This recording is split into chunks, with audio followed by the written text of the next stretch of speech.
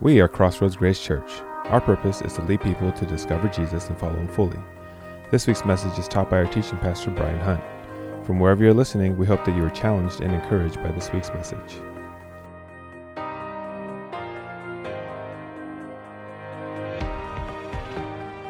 Hey, well, welcome again. Welcome again. My name is Pastor Brian. I'm the lead pastor here at Crossroads. Just want to welcome you to Crossroads Online. Thanks for tuning in. Some special just shout outs out there. I know that we actually have Patty and her son from Denair, California. Now, something cool about them is that Patty had shared with us that her son was in an accident, and so he's at home recovering right now. So wanted to say hello to you. We're praying for you, buddy. Hopefully everything's going well for you. Also, Janet, all the way in Missouri, is watching us.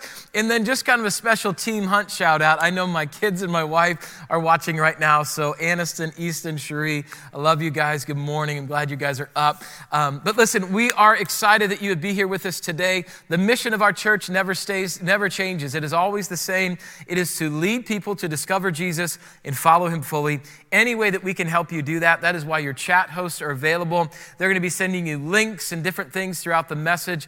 Love for you to interact with them and know that they're there to help you take your next steps. This week, obviously, the COVID-19 thing continues to kind of snowball and different things are happening. And I don't know about you, but I watch a lot of the news and I watch a lot of Facebook and different things on there. And it can become overwhelming. It can almost make you feel a little fearful at times. But what I love is when a little bit of hope pops through some of those feeds and you get to see some cool things that are happening as a result of us sheltering at home and social distancing and all those things that seem to be so outside what we normally do. And some really cool things have started to happen here at Crossroads that you should know about. One of which is that our outreach team has been reaching out to our local hospitals and providing meals to the night service and the night shift people, those people on the front lines of the actual fight of this. And so we are so grateful to be able to do that because of your generosity. We also have been helping the local food pantries and Second Harvest food pantries to be able to help those that need food and getting those out to the elderly that might not be able to get to it. We're making physical phone calls and calling people to check in with everyone. And so there are a lot of great things that are happening, even amongst a lot of gray that's around us. And it only is possible because of you and all of your generosity. So thank you for believing in the mission here at Crossroads. Continue to give to that. And I know that you are going to be helping lots and lots of people as a result of it. But this idea of fear is something we said that is really engulfing a lot of us. And so we said we wanted to speak to that because in the Bible talks about this idea of fearing not. In fact, it says 80 times in the Bible that we should fear not. And what I love about it is that in those times that it says it, it's actually speaking to people that were in the middle of the most fearful time of their entire life. In fact, in a time in their life when they should be fearful, God is saying, no, fear not, fear not. And so what we said is we want to obey what God says. Last week, we started off by saying the first thing we do is we need to illuminate fear. We can't keep it in the dark. We have to actually bring it out so people can see it, so God can see it, and we can see it for what it really is. And it's not as scary once it's in the light of Jesus. So if you missed that message, I'd encourage you to go back and take a look at that. But this week, we dive into another angle of this idea of fear. And to do that, I want us to actually think about something to begin with here. And do you remember, now parents, I know that you're out there because, as I said, my kids are watching, but maybe your kids are watching. And hi, kids, I just want to say hi to you. Does my hair look okay? I just want to make sure it looks good. Okay. But parents, do you remember there were some monumental moments in your kid's life, things that you remember all the time? For instance, do you remember the first time that your baby pooped? That's right, kids. I just said poop in church. That's great. But do you remember? Because the first time they pooped, it was cute, wasn't it? Aw, they made a poo-poo. It was so cute. But now, after number one, everybody else was like, okay, you change the diaper, you change the diaper. It wasn't as cute anymore.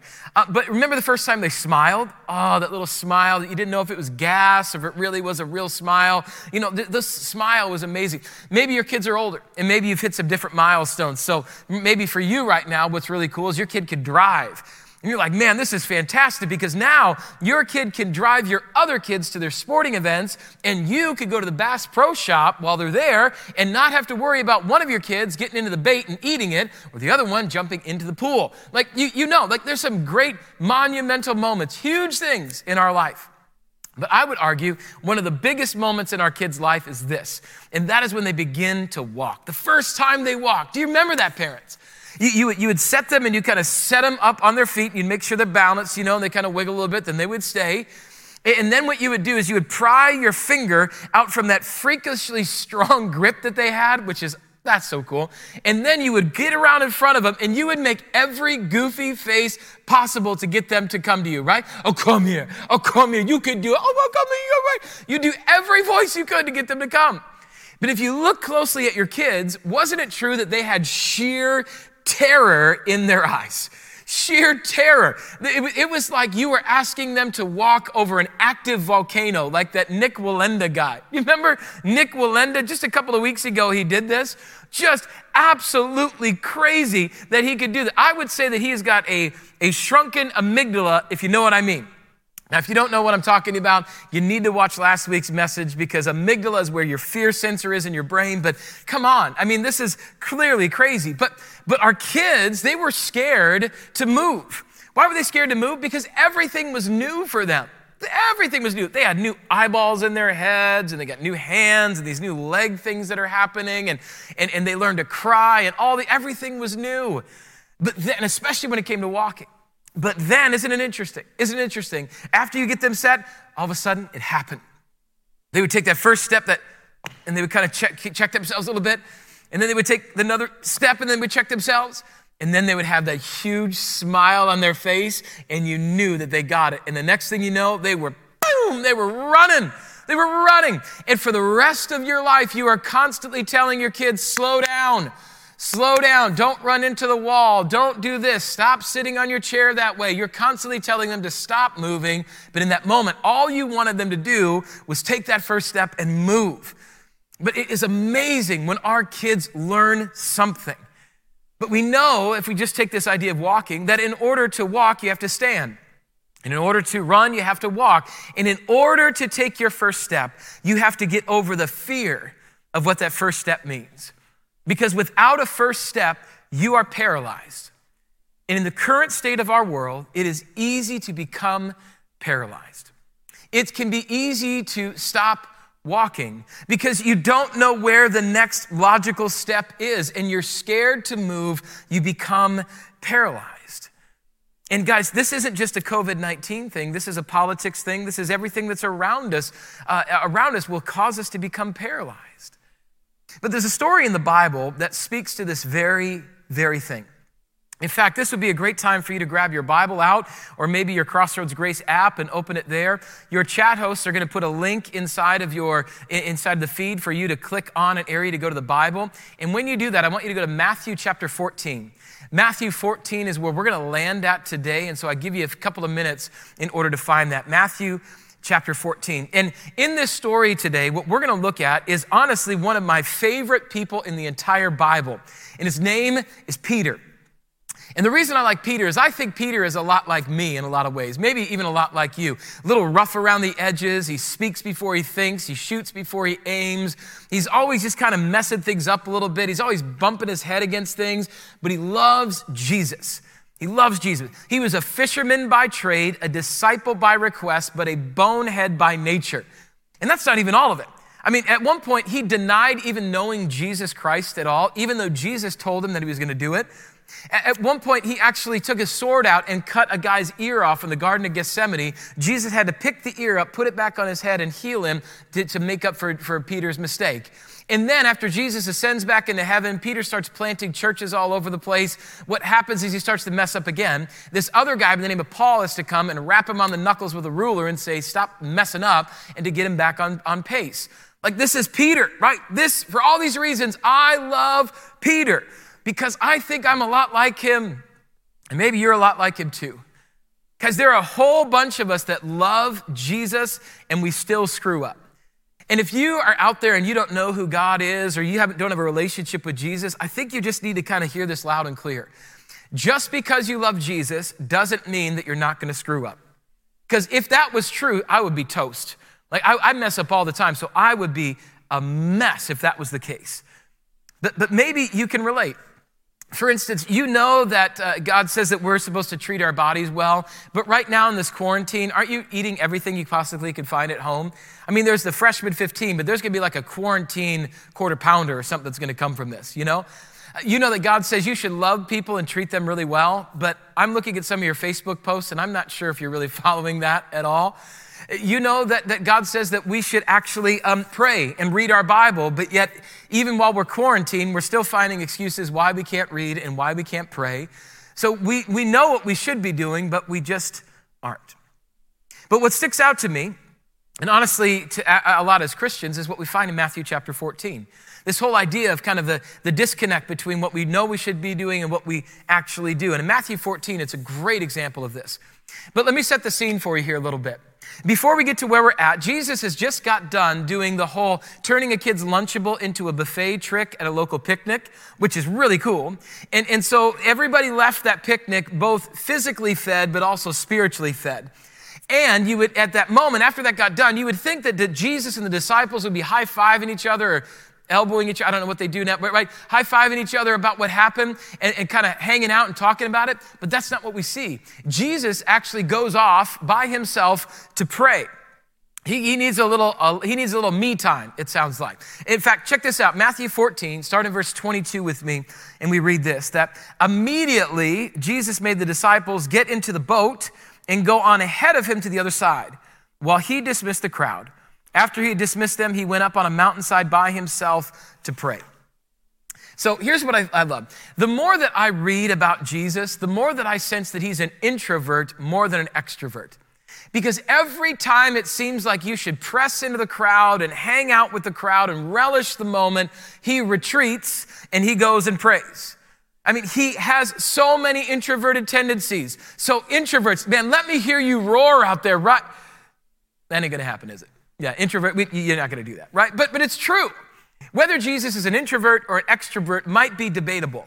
But what is true is that Jesus does the exact opposite of what we normally do in almost every situation, almost every time. So is this just because Jesus wants to get under the skin of everybody? He just wants to be antagonistic? Is that why Jesus does it? For instance, my kids, for instance, I love Aniston and Easton. I love you guys so much. I love them so much. And now that I'm homeschooling them, I get to love them 24 hours a day. Can I get an amen from anybody out there, right? I love them so much. But this is true. Almost every single time this is true. Whenever I give them an option of what to do, whether it's where to go, what to eat, what to wear, what movie we're going to watch, it never fails that one of them will wait for the other one to answer first, and then that person will choose the exact opposite of what a brother or sister had just chosen. They do it every time. Why? To annoy the snot out of their sibling, number one, and number two, to make me pull out whatever eyebrows I still have left on my head. That's why they do it.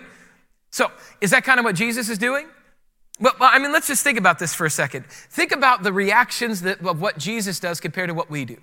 Jesus knows that the religious leaders want to kill him. He knows this, but instead of running away like we would, he actually presses in and preaches more. Jesus actually, when he's healing people and doing miracles, everybody wants a piece of him. But instead of going to them and signing autographs, again, like we would, Jesus goes off and prays. Jesus says that we should love our neighbor as ourselves, although we just want to hate our neighbor and get mad at them when they put something on our lawn. Like, that's our reaction. So does Jesus do that just to be antagonistic? Is that why he does it? And I'm here today to tell you that has nothing to do with that. He's not trying to annoy us in our life, but it has everything to do with this, that Jesus' natural reaction always goes against our natural instinct. Jesus' natural reaction is almost always against our natural instinct. It is so true.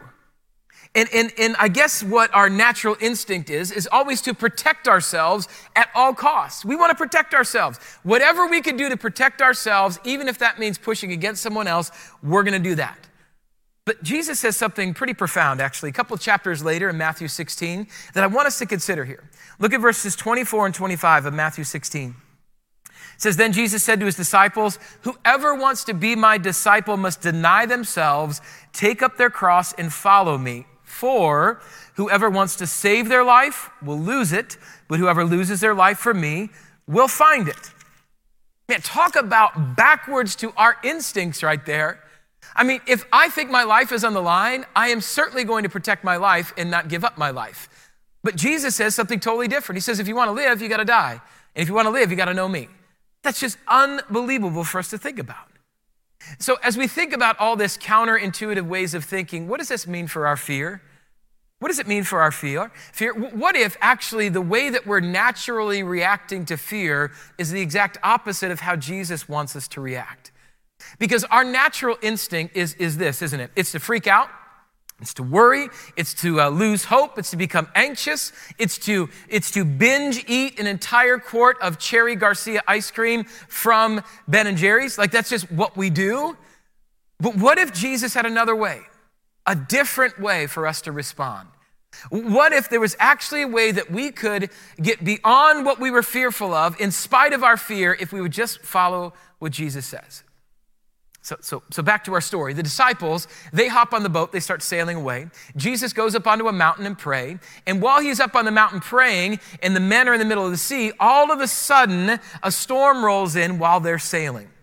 Matthew would describe this storm this way, verse 23. He says, later that night, he was there alone, and the boat was already a considerable distance from land, buffeted by the waves because the wind was against it.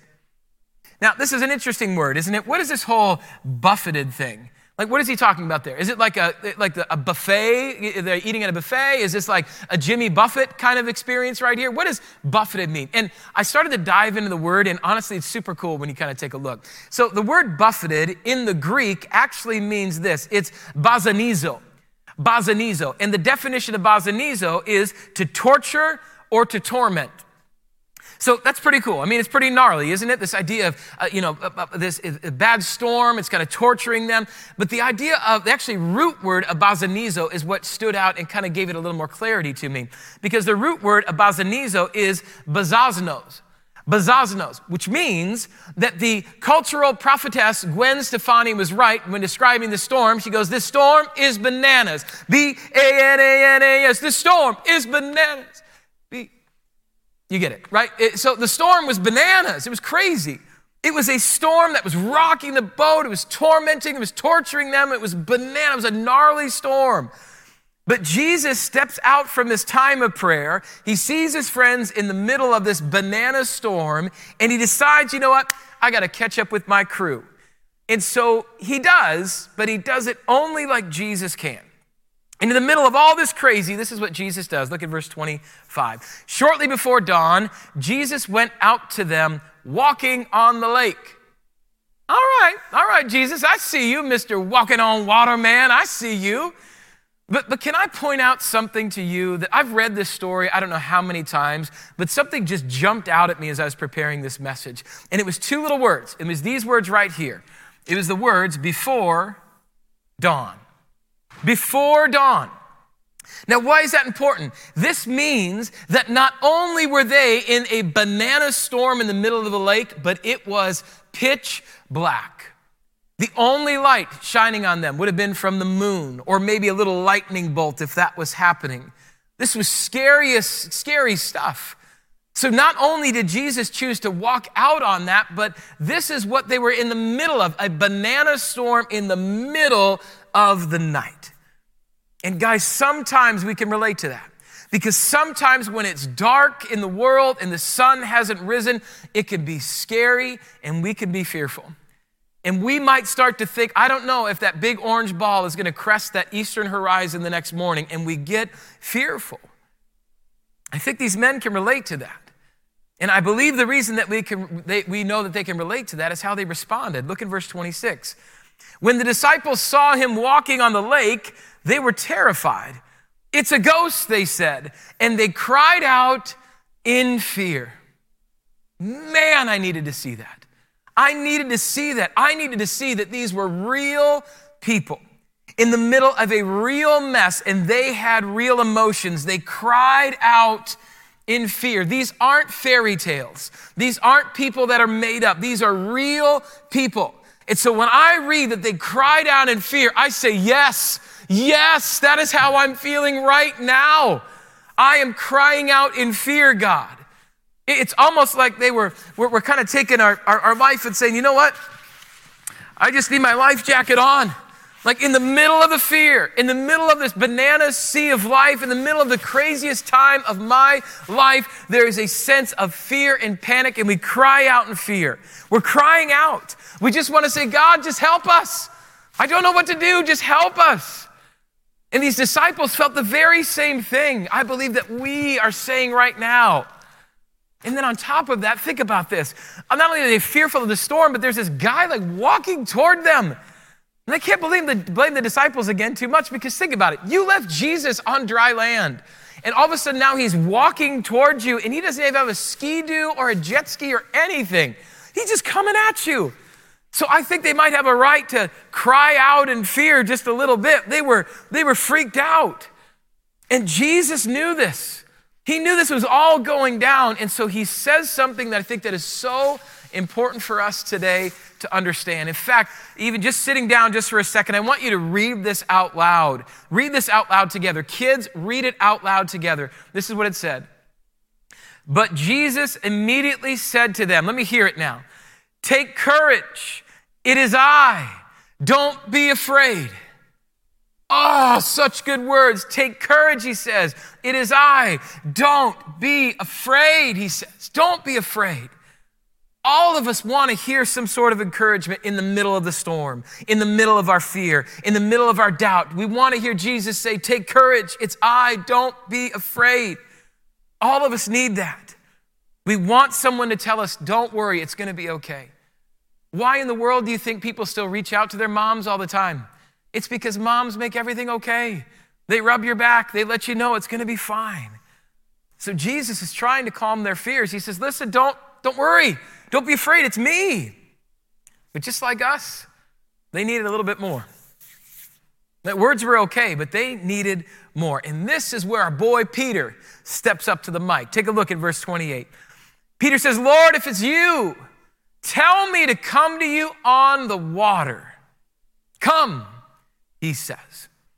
Peter, my man, he looks out the situation. He says, I want to come to you.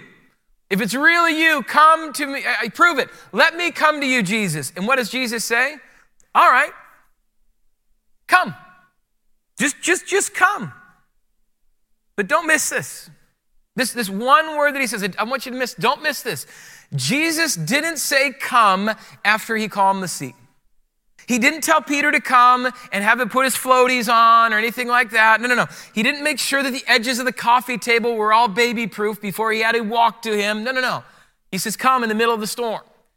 And just like Peter, Jesus is calling us to follow him, not when the COVID crisis is gone, not when the economy is great, not when everything is back to normal, but right now in the middle of the storm. It is one of the scariest moments in Peter's life. It might be for you too. But Jesus says, come. One word meant all the difference to Peter. Because look what happened in verse 30.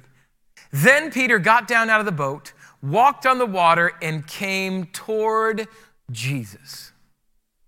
One word, right? One word, this idea of come. And he came. He got out of the boat and got in the water. He took his feet from the deck of the boat onto the wet water. One word that Jesus told him. And it's one word that he had heard before.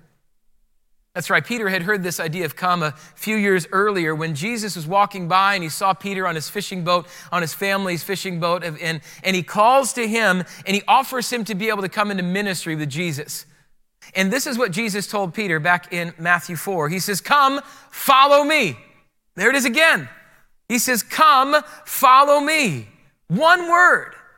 But here is what's so cool about that moment when Jesus is calling him to become in a ministry. It was what Jesus was inviting Peter to do. Jesus was inviting Peter to do what Jesus was doing. He said, I want you to do as I do and tell people about the kingdom of God, about this love and mercy and grace that are coming, about this Messiah that loves them so much. I want you to become a fisher of men, Jesus says. I want you to do all of that. But it's going to cost you, Peter. You're going to have to leave your family business. You're going to have to leave your home and the comforts that are there. You're going to have to put your life on the line for me. If you want your life to have purpose and meaning, then Peter, you're going to have to get out of that boat and come follow me.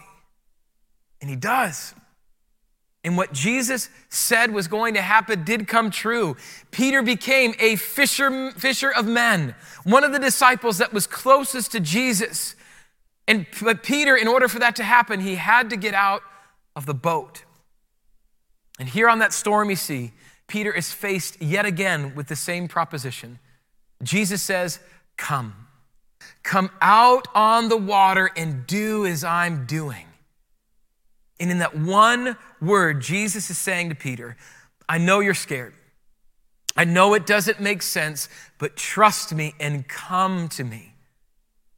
What is Jesus telling you in this season? What is Jesus asking you to come to him with? Because he's always calling us to come to him because he loves us.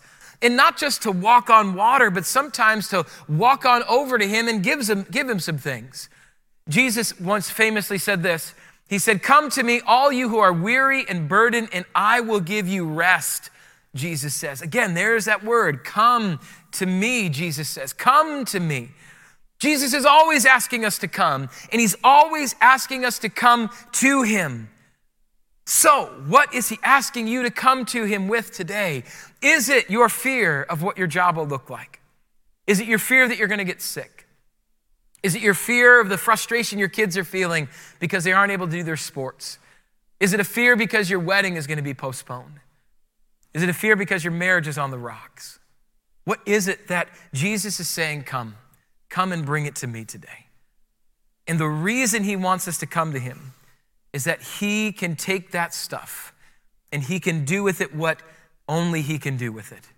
He wants us not to be burdened by the things that we're so fearful about that we forget that Jesus is in control of our life. When Jesus says come, he says he wants us to come. He really means it, just like Peter.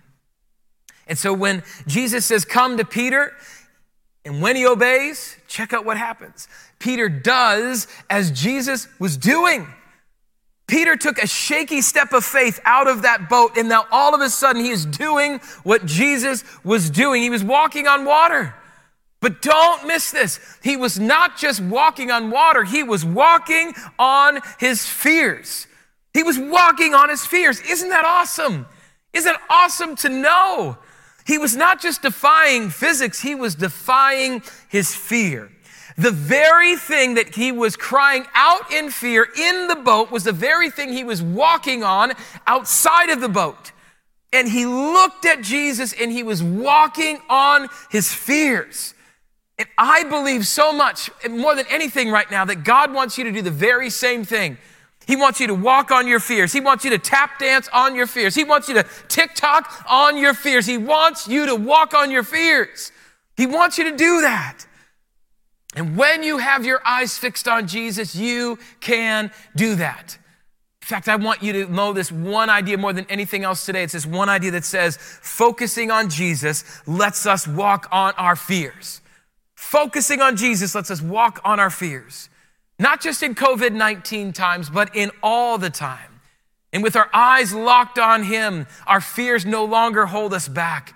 We can come to him with our fears, and he lets us walk on top of them, ride right on top of them. But, as Peter found out, there is a way for this all to come crashing down. Look at verse 30, it says this, but when he saw the wind, he was afraid, and beginning to sink, cried out, Lord, save me. Immediately, Jesus reached out his hand and caught him. You have little faith, he said. Why did you doubt? This is so important for us to grab onto here. Look at the details of this interaction. Peter is literally walking on water. He is doing what Jesus is doing. He's walking on his fears, except then this happens. Matthew drops a but into the middle of this situation. But look how it broke down. It says that he saw the wind, and then he was afraid, and then the final thing is he began to sink. He saw the wind. He was afraid. He began to sink. See, it's so easy to jump to the part where Peter starts to drown, and you see that part. But I'm telling you, we can't forget how we got there. And it all begins with one thing. Are you ready? It's this one thing: loss of focus. Loss of focus. This is why Jesus asked Peter about his faith and about his doubt. He says, Peter, man, you were doing it, bro. Like, you were literally doing it. Why were you looking at anything but me? It was a loss of focus that caused Peter to sink. Because I want you to really think about this. Think about this. You can't focus on your fear and Jesus at the same time. You cannot do it. You cannot focus on fear and Jesus at the same time. Because here's how this works in our life. It's virtually the same thing that happened to Peter. Let's break it down again. The first thing is that we look at everything else except for Jesus. And what that means is we start looking at the virus or the jobs or the unknown or all of the push-up contests that we haven't kept up with. We start looking at everything else. And what does that cause us to do? The second thing, we start to get afraid. We start to freak out. We start to wonder, am I going to get sick?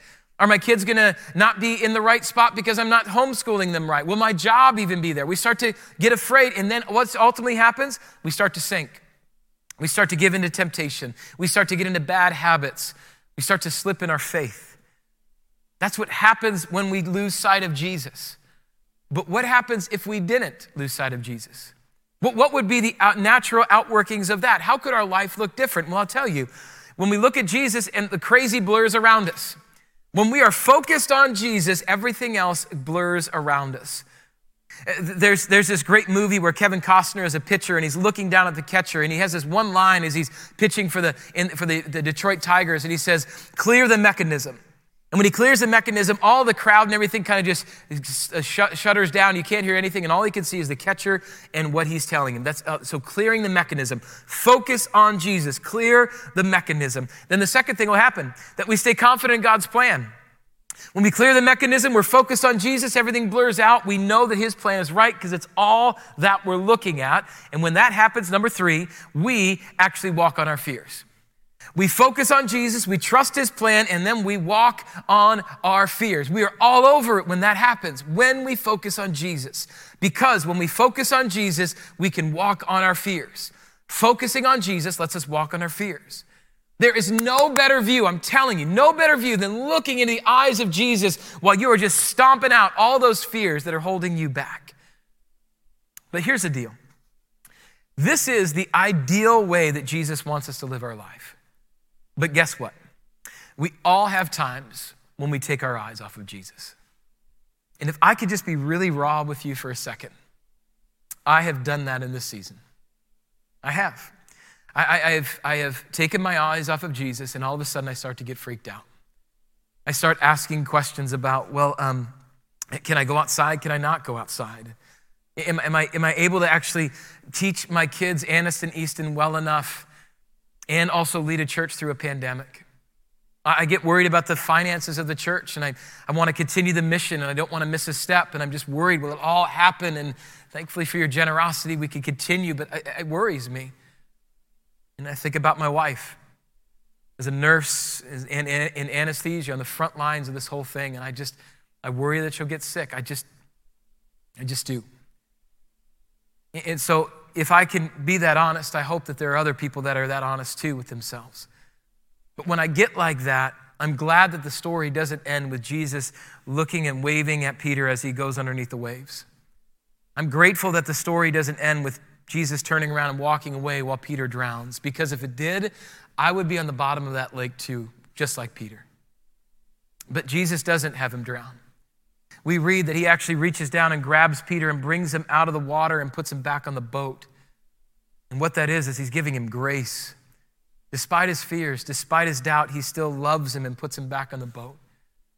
Which is why I love this scene in verses 32 and 33. It says, "And when they climbed into the boat, the wind died down. Then those who were in the boat worshiped him, saying, 'Truly, you are the Son of God.'" Jesus calmed the storm. Even in the middle of his doubt and his lack of faith and wet and just nasty and defeated, Peter is brought back up onto the boat and he calms the storm. Even in the middle of the doubt, to the ones that never got out on the water, he calms their fears too. Why? Because he loves them. He loves them, and Jesus loves you. He loves you in the middle of your fear. Right now, if you are so fearful that you're in the fetal position, rocking back and forth in the middle of your bathroom, even if you're stuck to the couch and watch so much Netflix, you don't even know what reality is anymore. Whatever it is, Jesus loves you. And when Jesus calmed the storm, these men could do nothing else but to worship. They worshiped and said, truly, this is the Son of God. Because only God could still a storm like that inside them and on the outside. And only God can still the storm that is inside you and inside me. Jesus calmed Peter in the middle of his fear. And he calmed those men in the middle of theirs. And he will do the same for you. When we come to Jesus with our fears, they melt in front of him. Which is why I want you to do one more thing today. Wherever you're at, we did this last week. I want you to do the very same thing this week. I want you to stand up, get up to your feet. You kids too, I want you to join mom and dad to be able to stand up. And I want you to do this with me. I want you to read Philippians 4, verses 6 through 7 out loud together. It'll be up on the screen. I want you to read this out loud together. And I want you to really listen to these words. Let's read it together. Philippians 4, 6 through 7. It says, do not be anxious about anything, but in every situation, by prayer and petition, with thanksgiving, present your requests to God, and the peace of God, which transcends all understanding, will guard your hearts and your minds in Christ Jesus. Now, stay standing for a second. See, it's when we bring our focus in our fears to Jesus that he replaces it with a peace that surpasses understanding. And having overcome all those fears that we have, Jesus then gives us confidence to walk taller in the world. And as a result, fear doesn't stand a chance because focusing on Jesus lets us walk on our fears. So as you continue to stand, what I'm going to ask you to do here as we prepare our hearts for communion is I want you to grab hands. I just want you to hold the hands of the people that are there with you.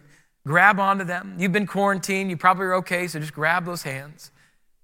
And what I want you to do is I want you to pray here in a second, together as a family, wherever you might be at.